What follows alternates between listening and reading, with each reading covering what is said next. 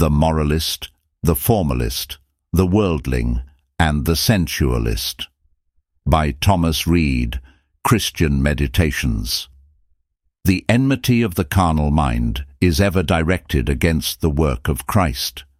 The moralist, the formalist, the worldling, and the sensualist are alike opposed to the humbling, purifying doctrines of the cross. Holiness is offensive to the unrenewed mind.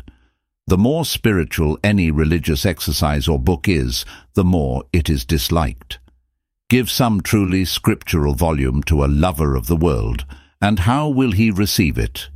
After glancing his eyes over a few of its pages, he will lay it down with a contemptuous smile. He will pity the enthusiast who wrote it and the enthusiast who admires it.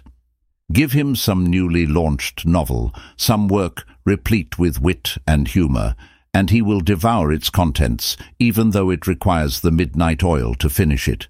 Here, all his heart is engaged, all his passions are excited, imagination adds wings to his flight, and, soaring into the realms of fancy, into the fairyland of unreal life, he sinks into his slumbers, regardless whether he awake in time or in eternity.